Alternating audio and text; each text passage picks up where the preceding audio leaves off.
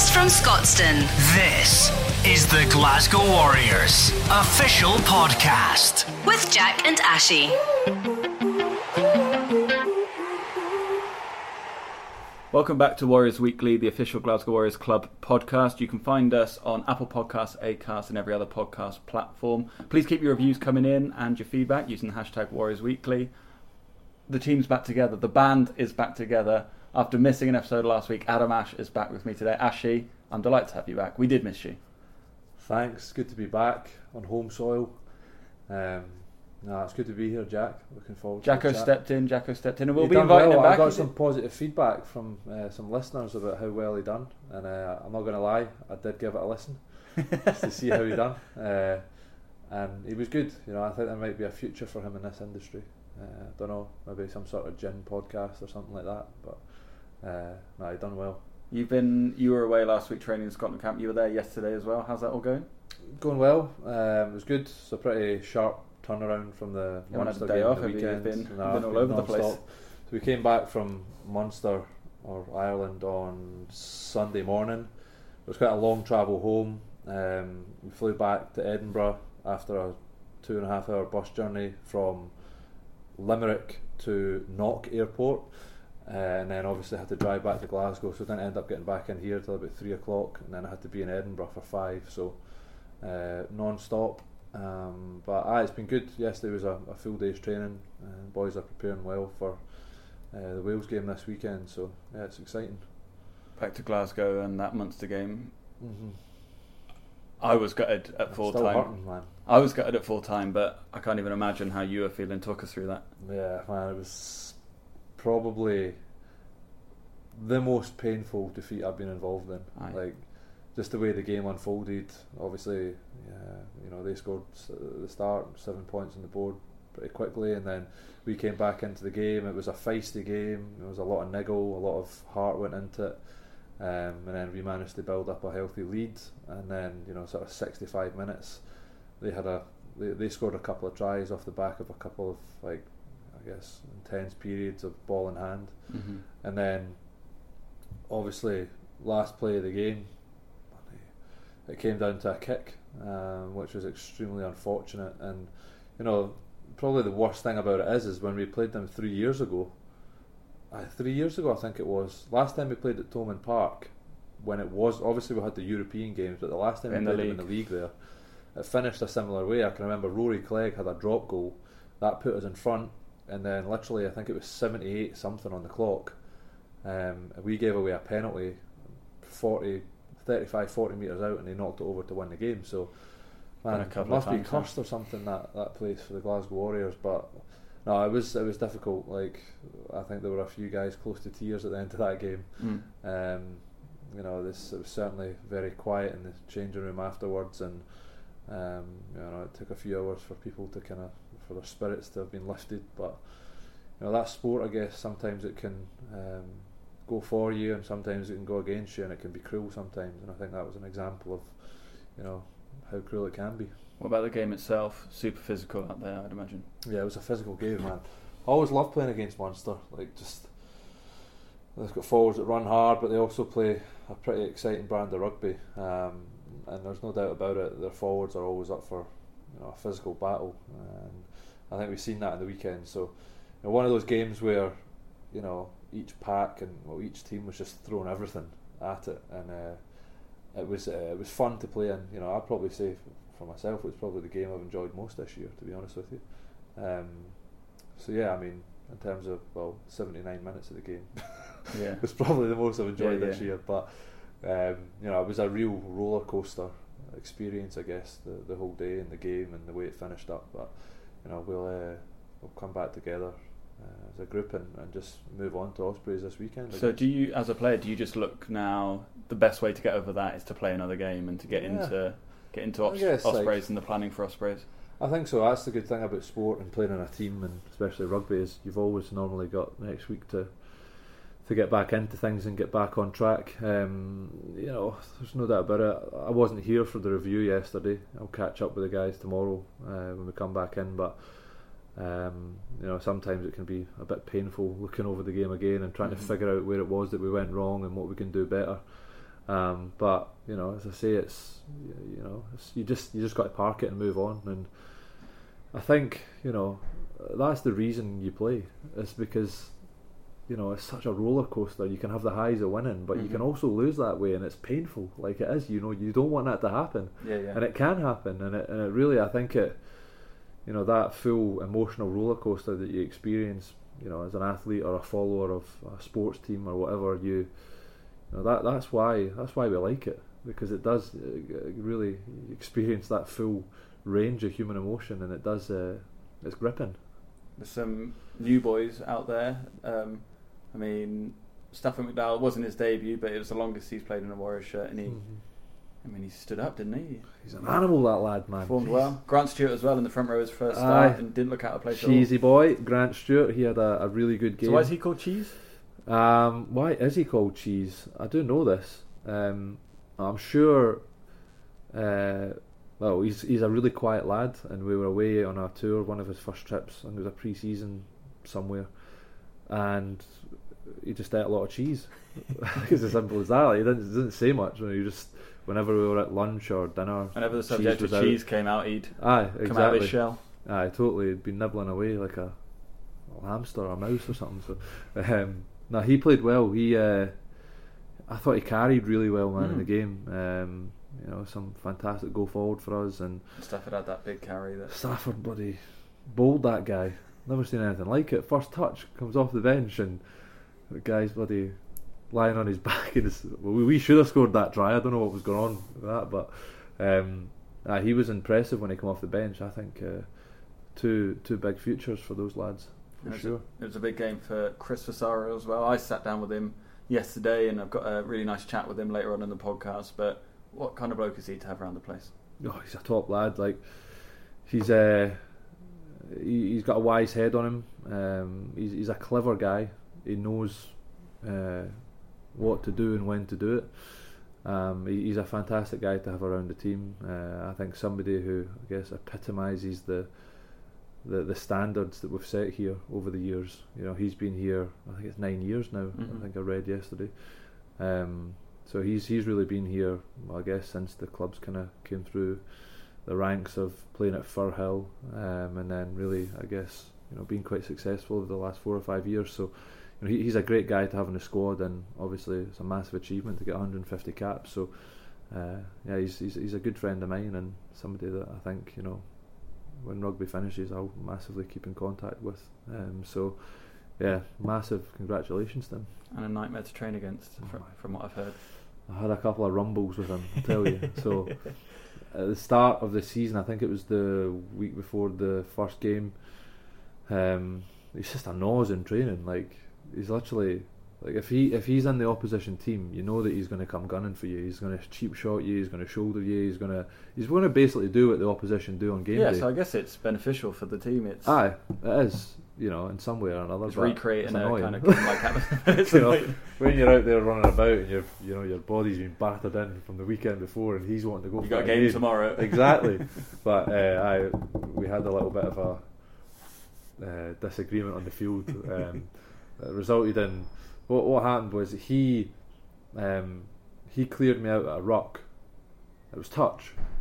So I was like, I seen red. So then I was like, next time I get the opportunity to get him at a ruck, I'm going to get him. So then I hit him, kind of cleared him out, and then I was on my knees, and he was kind of like falling to the floor. He got up quickly, and then he like pushed me. I was on my knees. He pushed me like back over my legs like that. So I landed kind of on my back. And then I got up and tried to grab him, but as I grabbed him, like, he pushed me away, and I swear one of my fingers is like bent now, and it's not went back to its normal ways since then. So what's the policy when that happens? Because it must happen out there. You guys are running into each other all day. You must, every now and then, there must be a disagreement. What happens at the end of the session? Do you? Usually, what happens is we'll kind of huddle up and sort of review the session and what we got out of it, and then if anybody's had a little tussle, you'll come together and the boys will be like, right, Ashley, Fasaro, hug it out, and we'll just go into the middle of the circle and hug it out. And actually, Chris and I, with our Italian roots, we decided to give each other a kiss on the cheek that day. So that's what happens. That's beautiful, man. It was nice, and of course you just get on with things, and you're friends again. no grudges held. So, he's good at that. He likes to do it, and there's definitely a place for it, I think. Well, he talks about it with me a little bit yesterday, and here it is when I caught up with Chris Vasaro, fresh from making his 150th appearance with us. This is the Glasgow Warriors official podcast. Chris, thanks for joining us. We'll start with the 150. Congratulations on that. Thank you. Do you remember your first?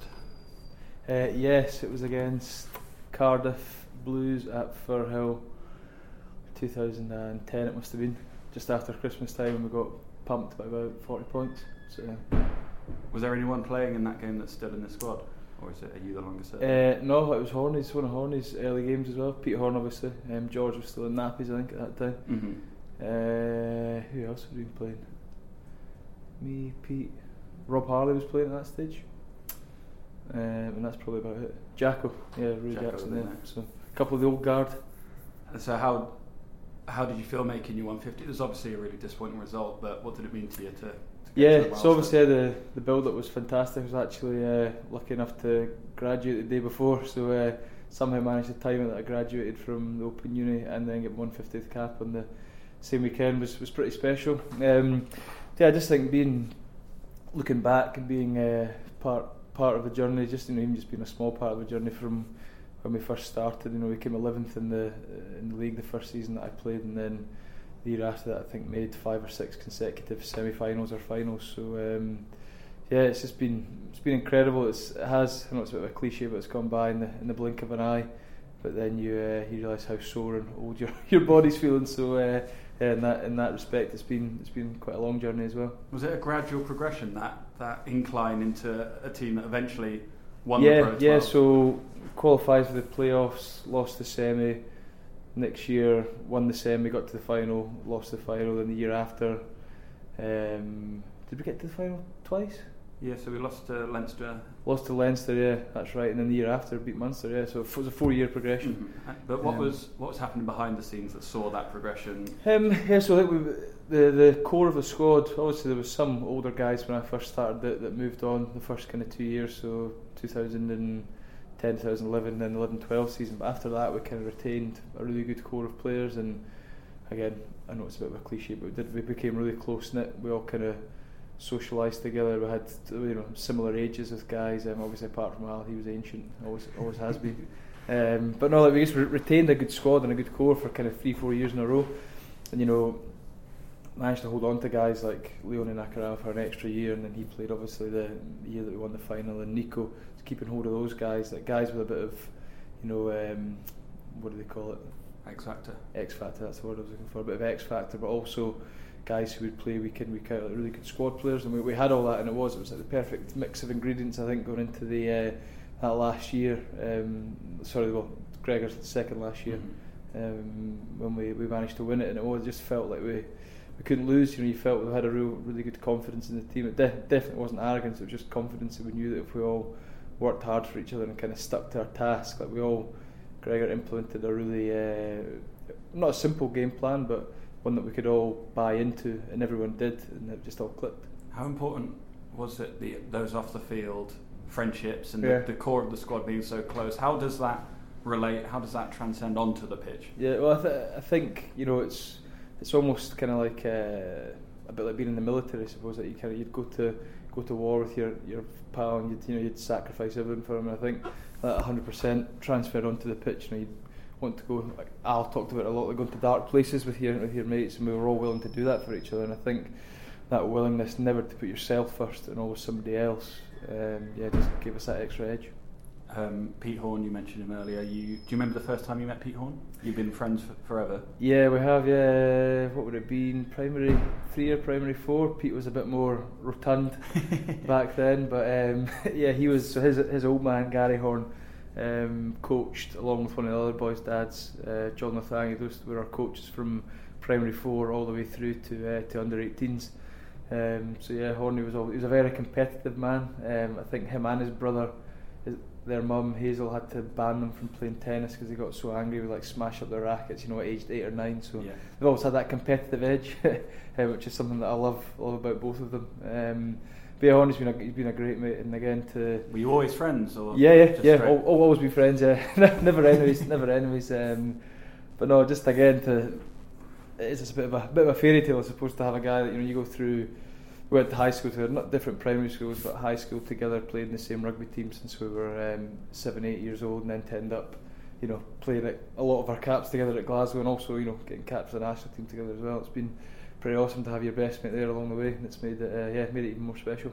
You must have some stories about him. This is your opportunity to throw him under the bus. Well, it's actually, he won't mind me saying this because it was in his best man speech, but we were playing, I think it was Caledonia under 16s, and we had a guy in our team called, what was his name, Sipo, and he was quite good at rapping, and we ended up having a party at my house. I think it was at the end of one of the campaigns or whatever, and Pete thought, it would be a great idea to get up and try and beat this guy in a rap battle. There was girls there from school and stuff, so it was his big chance, and he went down in a ball of flames. So it was pretty funny. It was absolutely hilarious actually, but one that we won't forget about too soon. Let's talk about your current form and Dave Rennie coming in. So you played under Gregor for so long, and then Dave came in, and in those first kind of 6 months that Dave came in, you didn't really get an awful lot of game time, and now you've kind of found that you're in every squad. He refuses to drop you.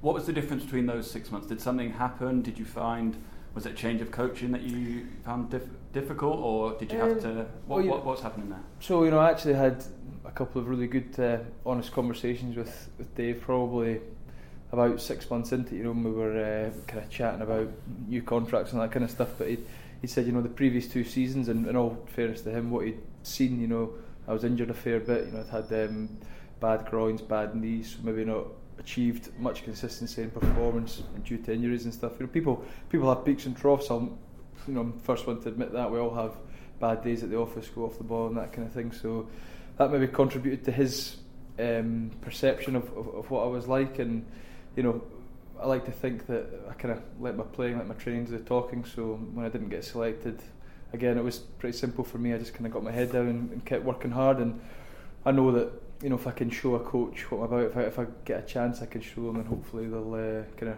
repay that faith in me. And I got a couple of chances earlier on, had a bit of trouble with concussion, towards the start of last season, but then come November time, I suppose I was lucky. It was a shame for Cully, but he got an Achilles injury, and then I kind of got a wee run of games, and ever since then I just tried to do what I think I'm good at, and Dave seems to like it. So it just took me a while to kind of change his perception maybe of what he had about me, and then and you just did that head down. Exactly, yeah. And it's not. I say it to Horny all the time actually, that for me being a 7, all you have to do really is run around and try and hit folk quite hard. So it's quite a simple. It's maybe a bit simplistic, but compared to being a back, you've got to know lots of calls and all that kind of thing and running the game.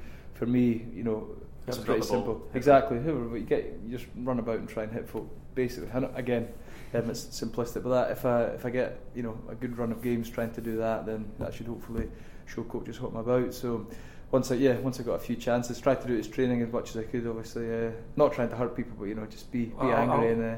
I wanted to bring that up. Yeah. I've asked a few people about who do they hate training with the most, and it's always you. Why is that? I just like to train how I play, I guess. It's one of those ones where if you do it at training, then you should definitely be able to do it in the game. So again, I always try and bring that to every training session. Again, if you're in the non-23, it keeps the team on their toes. I like to think, and it helps them prepare for the weekend. Plus, I'm just an angry guy in general. So, is there anyone particularly at training who it's really easy to noise up and really easy to get under their skin? Yeah, Adam Hastings. I love getting under his skin. Again, it's a thing with sevens and standoffs. I think you always try and hit them late, but yeah, Hasto, he's an easy one to wind up. Just give him a wee light shoulder, and he bites straight away. So that's always good fun. That's what you like. It was Horny who, after your 150th this weekend, said a few words, and you could see what it meant to you. Yeah. And then when you made a speech to the boys, you mentioned some of the young guys as well. Yeah. You made a point to mention them. Have you been impressed with anyone in particular? And do you see that as one of your responsibilities? As you're only 29, but you're one of the elder statesmen of the squad. Is that something you've taken on? Absolutely. Yeah. I think it is really important for us to give as much guidance without being patronising, of course, but giving as much guidance as we can and where we see fit, because it's becoming, I reckon, it's becoming more and more intense, the pressure, mentally and even physically, for young guys coming through. They come in to this environment now at 17, 18. I was 20, 21. I'd been to uni, I'd done a bit of sevens before, but you almost get chucked in at the deep end. So I think all the support that we can give, should hopefully help them, give them a bit more resilience. Young guys coming through, we've been really lucky at Glasgow, the academy boys. So Stafford McDowell got on early against Munster. I thought he was outstanding. Yeah, exactly. Grant Stewart, for a hooker, he's got great feet, great skills. He was incredible in the loose. Obviously, these guys, they've all still got stuff to work on, but in terms of potential, I think Glasgow's in a really good place going forward. Did you have a you then in that position when you first started? Was there anyone who kind of put their arm around you? And again, he'll be happy that I'm saying this, but Big Al probably, he was, in terms of a captain. I can cut this. But no, he, again, it's a bit of a cliche, and I've said that a few times now, but somebody that if he'd asked you to run through a brick wall for him, you'd do it. And having that kind of person as your leader and as your captain for my kind of first 5-6 years at Glasgow, that made it made it easy to go out and perform, knowing the way he kind of got the boys up for games and stuff, and that was brilliant. He always knew what to say, he said it at the right time. He gave me loads of good guidance when I was younger. But saying that, having Kelly Brown, Johnny Beattie and John Barclay here, who were the starting back row for Scotland at the time, that just gave you something to aspire to, and being able to train with guys like that, like guys of that calibre, definitely brings you on as a youngster. We mentioned the title win in there. I'd imagine that's your number one highlight, but yeah. Are there any other games that, like maybe a game that people would not think of in those 150 that really stand out for you? So what was it, 3 or 4 games into my second pro season, so the year that was the 2011 World Cup, so kind of all the international boys were away and we played. We lost our first 3 games, I think, Munster, Ulster and somebody else, and then the 4th game was Leinster away, so there wasn't much kind of hope for us, a young team, and we managed to go out and beat Leinster away in Dublin for the first time in a long time. So that probably stands out as kind of one of the first games where we kind of played and I thought, Christ, we're actually quite a good team. If we stick at it, we can do well. So probably that game really stands out in memory, and the night out afterwards obviously pretty good fun. So that was probably one of my favourite games from my first kind of couple of seasons at Glasgow. And then that game last weekend against Munster nearly was one of those games, wasn't it? You said afterwards it felt like you lost a cup final. Yeah. Just talk us through it. How was? Yeah, I mean, just a couple of we've talked about it obviously as a team, but just a couple of little key moments in the game where it goes their way, it doesn't go our way, and it just kind of let them back into the game. A couple of wee mistakes gave them momentum, and I guess we probably could have kept playing a wee bit more. We maybe tried to close out the game a wee bit early, but just the whole games like that are so close and so physical. Like the boys left absolutely everything out on the pitch. They were battered, we were battered and bruised after the game, and just I guess the whole emotion of it all. I thought we were going to win the game. 15 seconds to go on the clock, we give away a penalty, and the guy nailed it. And you're thinking, I was obviously praying for him to miss it, and it was just the whole emotion of it. I guess you were thinking we're going to win, and then boom, just kind of you drop off the edge of a cliff and you've lost. And you saw how much it meant to them as well. The way they celebrated, their bench ran onto the pitch. Their fans were going crazy. So again, I think that's a respectful sign of how much it means to beat Glasgow now as well, even at your own home and a team as experienced as Munster. So yeah. And how do you deal with that after the game now? Because I was in a few of those meetings, and the analysis has been we played really well and we should be really proud of our performance. Yeah. Obviously you're gutted with the defeat, so how do you balance that going into another big game against Ospreys? Yeah, I guess it's using all the hurt and the pain to kind of fuel you for next week. We've had 3 really good performances. We've been really physical, against Saracens, Cardiff and now Munster, so it's being able to replicate that. I think, with the team that we've got, and we've done a lot of clarity so people know the role. It's obviously about mindset now, so being able to replicate that mindset, making sure we're going there, we've got a bit of a break after this, so there's no excuse, guys. You'll give it their all, leave it out on the pitch, and fingers crossed we get the 5 points. You did press before your 150th, and you were asked about your pre-game routine. Yeah. Do you want to tell the listeners a bit about that? Yeah, so again, it's been going on since I played mini rugby. Really? We used to spew before every game. It was particularly difficult on sevens tournaments because you play 3 games in a day, so spewing up 3 times wasn't great for the old guts. But is it a nerves thing? Is it? Or are yes, you just ridding the body of anything? Yeah, or? I think. It is. It's a nerves thing, And I mentioned that obviously I've played more on the bench this season, where you can be you're obviously still focused on the game, but you're slightly more relaxed. There's not that immediate confrontation, but I guess it's just like my body getting ready for confrontation, and it wants. How you know you're ready? Exactly, yeah. And I've always done it. I guess my body will thank me when I stop playing rugby because I'll stop spewing every week. But it's just something that I do. You said you had your graduation before you flew down. Yep. Tell us a bit about your degree and what you've been doing outside of rugby. Yeah, so I started in 2010. I'd done a year full-time and a year part-time at Edinburgh Uni studying chemical engineering. So I was kind of looking at the engineering route, but there was kind of too many residential schools through the OU, so I couldn't really commit the time to that. So decided to do a BSc in natural sciences, and kind of just been chipping away over the last 6-7 years. Wish I'd done it before I had kids. Last couple of years of it were pretty hellish, combined with all the training and everything, and then going home to a young family. That made it really difficult, but glad I persevered. Thank my wife Katie, she made me go and study when I'd rather just lie on the sofa and fall asleep. But I did a lot of it kind of coincided with this with Ryan Grant's studies, so did kind of similar modules, so helped each other out, which that makes things easier. Somebody struggling along with you, it's makes it a lot easier. But I was delighted to get it. The ceremony was actually really good, and now I'm not the dunce in my family because my older sister's a lawyer, my younger sister's a vet, so proud to have the graduation picture on the mantelpiece. Academics. Exactly, yeah. Anyone who follows you on Instagram will see that you're a keen chef. Honey mentioned it before in press that you only live down the road from you, invite me for dinner. Yeah. Is that something you'd look to do after rugby, or are you going to be sticking to your? I'll probably stick to my degree. I'd say I like cooking as opposed to being a chef. That's how I'd phrase it. But my old man, obviously, he's Italian. So when we were younger, maybe not traditionally Scottish, it was him that did all the cooking when we were kids. And I just kind of picked up a passion for good food. We've always had access to good ingredients. We've got a bit of land at home, so mum and dad kind of do their own livestock. We have pigs or cows or sheep, that kind of thing. So we get access to nice meat. And then my old man, the chip shop's actually right next to basically like a fruit and veg shop. So when we were younger, it was always bringing up the boxes of fresh fruit and veg. So is this up in Fife? Yeah, up in Fife. Yeah, but the chip shop's in Leven. So basically the fruit shop right next door to it. So we kind of got Dad always liked to cook us. The thing they say in Italy is minimum effort, maximum satisfaction. So it's simple ingredients cooked well, and I guess I kind of just picked that up from him. So I love cooking good food for people. I love hosting. Just having that's kind of my idea of now that I'm an ancient guy, having folk a full dining room table, some nice food, some nice wine, and that's me happy. So have you hosted your old man? Is that the? I guess that's the benchmark. If you're good when it's funny when he comes round. My wife absolutely hates it because he's in the kitchen ordering everybody around, and he just can't help himself. But I guess that'll be the real acid test is when I can properly impress my old man, because he thinks every time he goes out for food, he'll say, I could have done it at home for cheaper every single time, no matter if it's a Michelin star restaurant.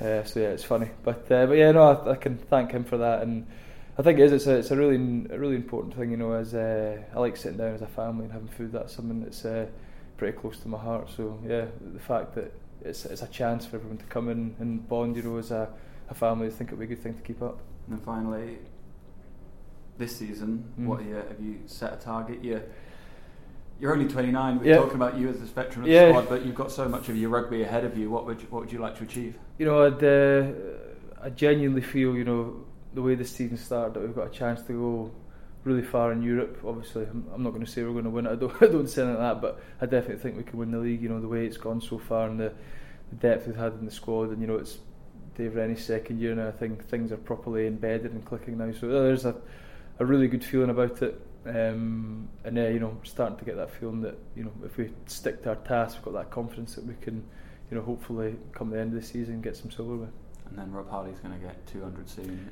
I can't wait for that. Rob's he's the most durable man I know. Never gets injured, always plays 80 minutes. His arms are hanging off, his nose is halfway across his face, and he just keeps going. I guess he epitomises everything that there is good about being a Warrior. So it'd be massive for him to get to his 200. And you won't catch him? I don't think so. I reckon if I get a couple more years at Glasgow, I'll be extremely happy. I guess that's the plan. I'd love to keep playing. Obviously, it depends what the powers that be think, but 2 more years, and I reckon what will I be, 31 going on 32, I reckon. By that time everybody will be bigger than me. There won't be anybody smaller than me in the squad, so it'll be time to hang up the boots. Thanks very much, mate. Cheers. The official Glasgow Warriors podcast. Sashi, it's that time of the month. The coaches have come together and they've nominated 4 players to be their Macrae Financial Services Warrior of the Month, and that poll is now live on Twitter. They put forward Matt Fagerson, Rob Harley, Johnny Gray and DTH. Who would you be voting for? I would go for... all guys played really well over the last month, but I'd say I've got to go for Matt Fagerson. I think he's been really impressive in the European games and also on the weekend against Munster. He's playing well, he's carrying well. He's 20 years old. Man, I'm looking forward to seeing how he goes in the future, but I think he probably deserves it for me. Well, that poll is open until 5 p.m. on Friday, so you can still have your say. Also, don't forget that our next home game is against Cardiff Blues, and tickets for that are still available on glasgowwarriors.org. And you can also still register your interest to travel with the team to our massive game in France against Lyon. Ashley, what is it like with everyone on the flight? It's a huge boost, is it not? It's always a good time, especially if we get a big win. The journey home's usually pretty fun. And there's a festival of lights on in Lyon that week, so there is. It's going to be a hell of a weekend. We can get to that then. It's going to be a hell of a weekend. So head over to glasgowwarriors.org and register your interest to travel with the team to our. Well, it must be a must-win game now. Every game in Europe is a must-win. These next 2 games, we'll have to a couple of big performances, and yeah, exactly. We're going to have to win every game now, pretty much, for chances. So a big away support could make a huge difference. And don't forget that Block 2 of our We Are Warriors camp is available to buy at glasgowwarriors.org now too. It's on Friday nights here at Scotstoun, and it's perfect for young, up-and-coming Adam Ashes, I guess. Yeah, get yourself down. I used to go to those camps when I was a young fella. Always good fun and opportunity to, I guess, meet some players and get some good coaching. So yeah, it'll be awesome. Ashley, thanks for your time. Thanks again for listening to Warriors Weekly. We'll be back at the same time next week. See you next week.